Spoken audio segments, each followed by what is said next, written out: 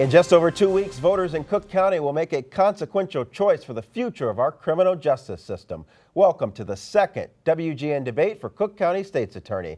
Good evening. I'm Tamon Bradley. And I'm Paul Lisnick. Tonight we're going to hear from the Republican candidates who hope to lead the second largest prosecutor's office in the nation. Let's introduce the candidates. First up, Christopher Pfannkuche and Pat O'Brien. Now, gentlemen, before we begin, we want to set some ground rules with you. Each of you will have 1 minute to answer the questions we pose to you. There will be opportunities for 30-second rebuttals as needed. We have provided you with countdown clocks that you can see, and that will keep everybody on track. And let's get to it. You'll each have 1 minute for your opening statement. We will go in alphabetical order, beginning with you, Pat O'Brien. Mr. O'Brien. Thank you. What a mess Kim Foxx has made of the state's attorney's office. It's become a punchline for late night comics. It all started about a year ago when Jussie Smollett decided to lie about being the victim of a hate crime in which he complained that homophobic and racial slurs were made against him. He was punched, and as a result, they put a noose around his neck and he made a complaint to the police. This is when Kim Foxx stepped in.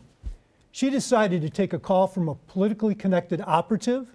She then attempted to interfere in the investigation, and after that failed, she then, under a cloak of a fake recusal, essentially directed the actions of the state's attorney from behind the scenes. She made sure that the case was set to a date when no one else would know that, and then she attempted to do something and dismiss the case, and then gave her blessing to Jussie Smollett's crimes. All right, thank you, sir. And Mr. Pfannkuche. Thank you. My name is Christopher Pfannkuche. Experience matters.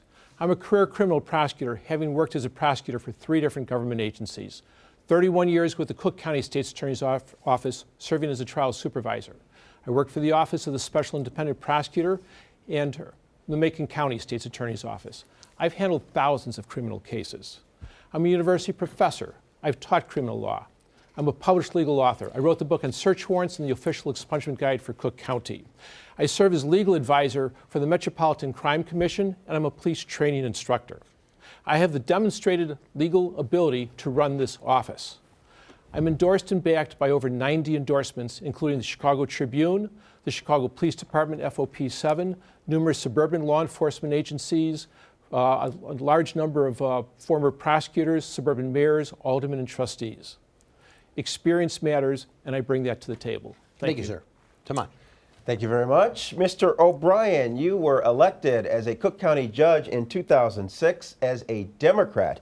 You've said your switch to the Republican Party in this election was motivated by you wanting to take on Kim Foxx in November. That was the motivation, not political ideology. Why should Republican voters trust you? 1 minute, please, sir. Well, the reason they should is because this office is a unique office. It doesn't have a Democrat or a Republican state's attorney. It has one state's attorney who basically has to enforce the law for all the people in the county and protect all the people in the county. I'm running as a Republican because I believe the Republicans believe that there is individual responsibility for your acts, something the Democrats have moved away from. I intend as a state's attorney to be professional and not a politician, and I present myself as a prosecutor who has been head of the state's attorney's office, a criminal defense attorney, and also a judge sitting in criminal court. So my belief is that this office and this county is at a tipping point. We cannot afford another politician who for 5 years has been acting and trying to run for this office. We need someone who will be a professional, and I present myself as that person. Thank you, Mr. O'Brien. Mr. Pfannkuche, did you want 30 seconds to respond? Sure. I'm not a politician either. For 31 years with the State's Attorney's Office, I was a man doing a job. I fought for justice for crime victims every day in the trenches. I spent most of my career in the felony trial division trying some of the most serious cases that we have in Cook County. And each case I devoted my time to the victims on that case to give them justice, to give them a voice. I worked with the witnesses, I worked with law enforcement agencies, building that rapport. It's a team effort so that we could get convictions. Thank you very much. Paul? Mr. Pfannkuche, let's stay on this theme if we can for a while. You have said experience matters. And to that, you bring 31 years inside the state's attorney's office and related work. Your opponent arguably has a wider range of experience. He's been a judge, he's been an attorney for the Chicago Police Board, a trial supervisor in felony review. Can you give us a specific example of your work that makes you more qualified than him to lead the office once you stepped in? Mr. O'Brien served 13 years with the office. I served 31 years in the office. You don't get to see the issues or the problems that come up every day in the trenches unless you're in the trenches, which is the felony trial courts, working every day. I have 31 years of experience at that level. I also served as a trial supervisor with the office. I'm a police training instructor. I have a great rapport with law enforcement agencies all across Cook County, which is very much needed to do this job properly. Again, I'm not a politician. I'm a man doing a job, but I've worked for Democratic regimes and Republican regimes, and I've done a great job for this office for my entire career. Mr. O'Brien, 30 seconds to respond. In order to be in the office 31 years and never to have been promoted by any of the 5 state's attorneys you worked for, you not only had to be in the trenches, you had to be hiding in the trenches. This is a man who essentially has inflated his resume. He's handled thousands of cases. Well, he's handled thousands of cases, he said, subpoenaing material and ordering forensic labs. He can't name one murder case that he tried successfully to a jury or name one case that rose above more than a garage burglary. Mr. Pfannkuche, we're going to give you 30 seconds to respond to that. I, in fact, have received a series of promotions through the years. That's why I got to the felony trial division. I wanted to be all my life a trial attorney. I wanted to seek justice for crime victims in the felony trial courts. I didn't want a front office cushion job. I wanted to be there fighting in the front lines. More importantly, Pat O'Brien left the office 27 years ago. He's out of touch. For almost my entire career, he was not around. I fought for crime victims. I tried some of the most serious cases in this county up to All right, including sir, murder. and we thank you. Timon. Thank you, Paul. Let's move to a topic that is on the minds of many people in Cook County: gun violence. Chicago's murder rate is down overall, but the threat of violence remains high. Already this year, the winter months have seen an uptick in shootings compared to the start over the same period in 2019. What is your specific plan to get gun offenders off the streets? Mr. O'Brien, we'll start with you. 1 minute, please. Certainly, and thank you. Gun violence obviously has dominated the county. And I would note that Kim Foxx, despite all her talk of focusing on gun violence, in her own statistics in 2019, she lost more gun trials than she won. We need to get guns out of the hands of violent people. We need to have a focus on them, promote state's attorneys, both in gangs, guns, and narcotics, to focus on the people who have the guns, who are using them. We need to have the state's attorneys essentially vertically prosecute gun cases where gangs are involved, and we need basically to cut down the time from the time a gun case is in the court until the gun case is disposed of. And while the person is on bond or electronic monitoring, we have to know where they are. We need GPS on the electronic monitoring. We cannot allow defendants who are waiting trial and who will want to wait as long as possible essentially to be free from our knowing where they are. Thank you very much. Mr. Pfannkuche, 1 minute. I have heard from police officers, and I talk to police officers in large numbers every day, that they go to Kim Foxx on gun offenses and they request felony gun charges, and they simply can't get felony gun charges approved. These cases wind up being charged as misdemeanors. We had 10 very violent weekends in Chicago in 2019. We just had the most violent weekend in February in 18 years. It's all about gun offenses. She is not approving felony gun offenses. And what that does is that empowers the criminals, knowing that they're not going to get charged with a felony, to go back and recommit further crimes. We need to go after the source of gun trafficking, the people that are bringing these guns into the state of Illinois. A lot of them come in from the state of Indiana. And we need to do this by doing what I have done through the years with all my experience, forming joint task forces with the U.S. Attorney's Office, which has been very successful in going after gun offenders and getting convictions. We need to join with them in joint task forces, pull our resources, and get these convictions and get these violent criminals off the street. Mr. Pfannkuche, thank you. Paul? All right, Mr. Pfannkuche, I'm going to stay with you. Chicago police are clearing more murder cases using a classification which is called closed, cleared exceptionally. That means no one's being held criminally responsible, but there's also no more investigation being done. Now, police are blaming prosecutors who say they're declining to bring charges, and prosecutors are saying detectives aren't bringing them strong enough cases. What can you do to reconcile those differences?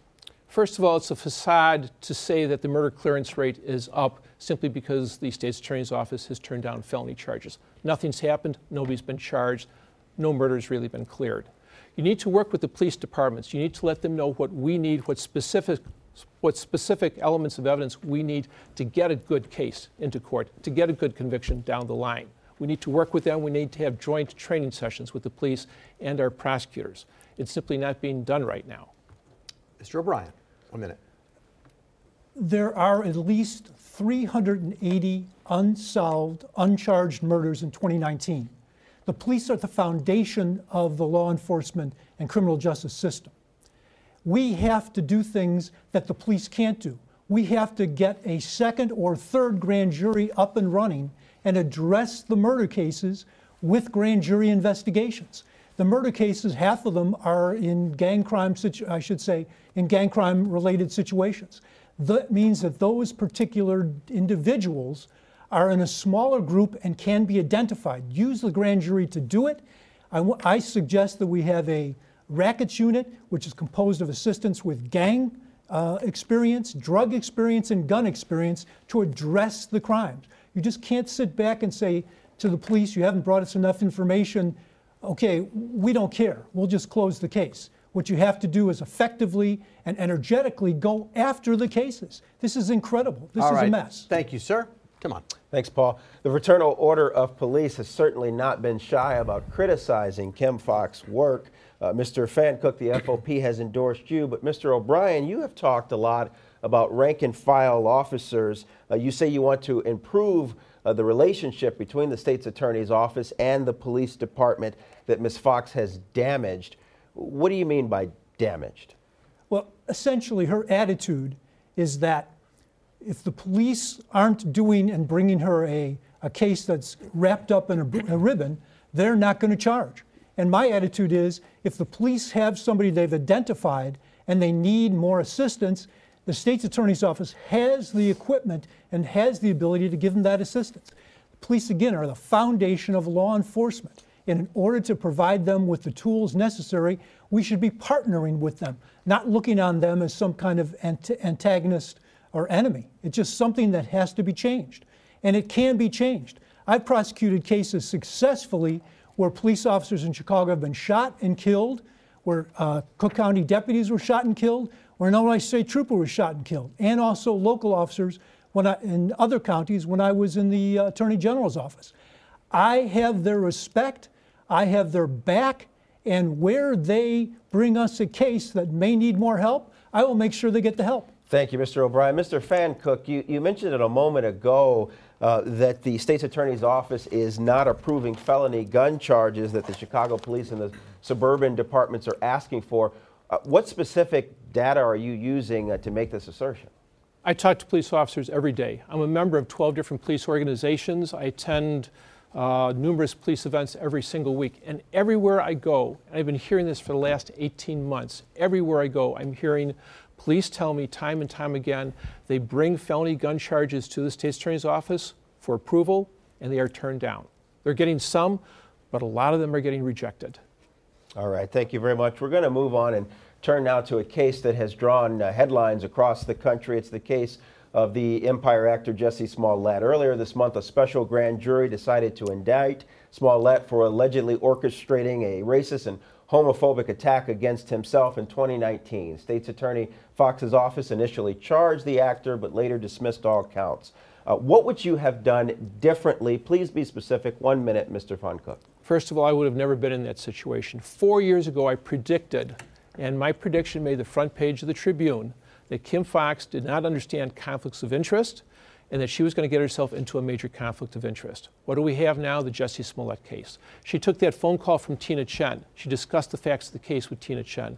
That should never have happened. Tina Chen is not law enforcement. There was a pending investigation. State's attorney does not discuss pending investigations with outsiders. She called and talked to Eddie Johnson, from my understanding, and asked him to drop the investigation at his end and transfer it someplace else. That should never happen. State's attorney should never ask law enforcement to drop an investigation. Her fake recusal, she said she recused herself. Then she said it was a colloquial expression. Then she passed the case along to her chief assistant, Joe McGatz. But he still worked for her, and he still took his orders from her. She was never on the outside of the case. The emails, the text messages show that she had input in every step of the way. I would have never been in that situation. Okay, time's up. I want to bring in Mr. O'Brien. But Mr. Pfannkuche, just one quick thing. You mentioned Tina Chen, Michelle Obama's former chief of staff. At the time that those text messages were exchanged, Mr. Smollett was still thought of as the victim. So are you saying it's inappropriate for the state's attorney to have a conversation with someone who may have been the victim of a crime? Tina Chen was not the victim. Not Tina Chen, Jesse Smollett. Yes, but she had the conversation with Tina Chen.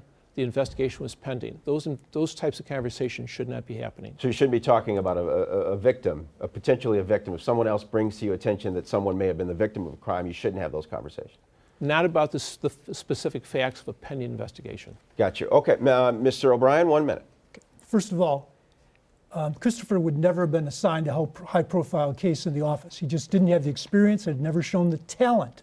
And nobody stays in the office for 31 years that doesn't get promoted or asked to be promoted.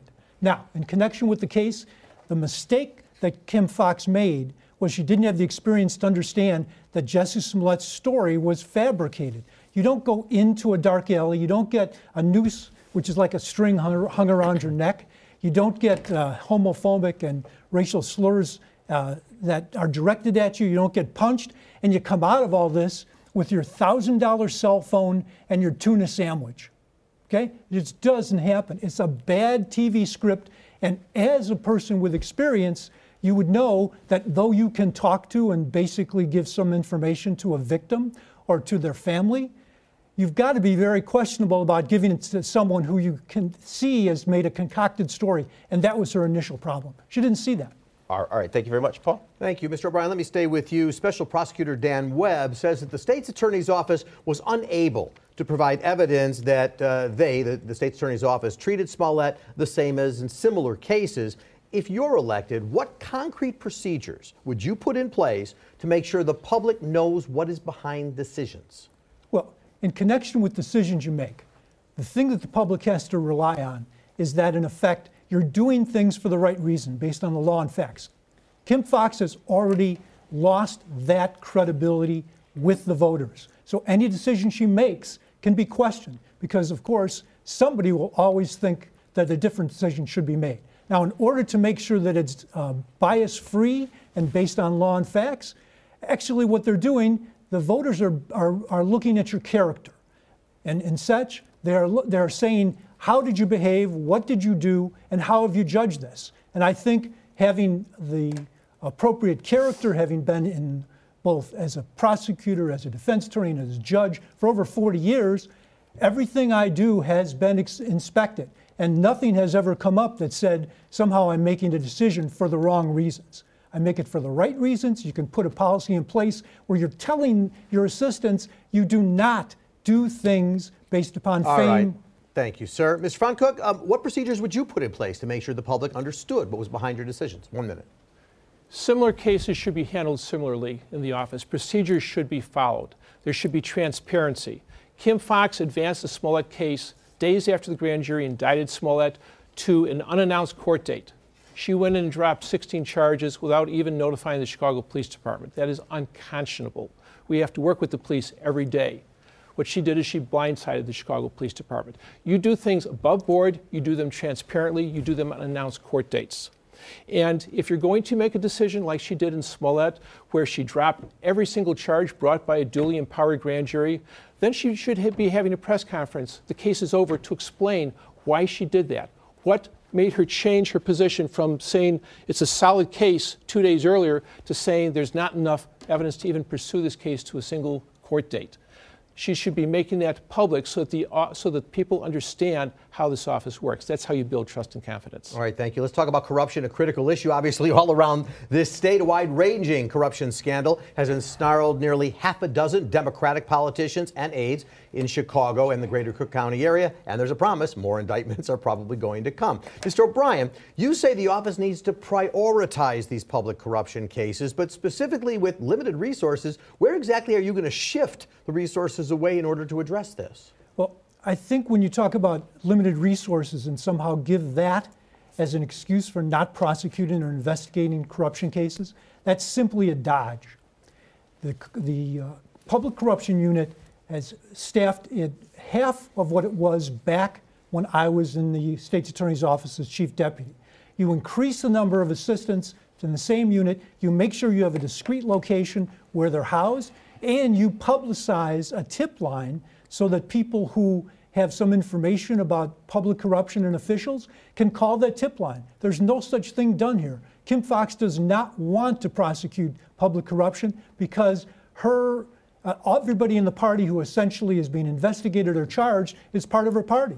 And most of them have already donated to her. And of course, she's in retrospect had to give some of that money back. But how can you trust her to prosecute the very people who put her in office? All right, Mr. Pfannkuche, do you agree that public corruption cases should be prioritized? And if so, where would you shift the resources from?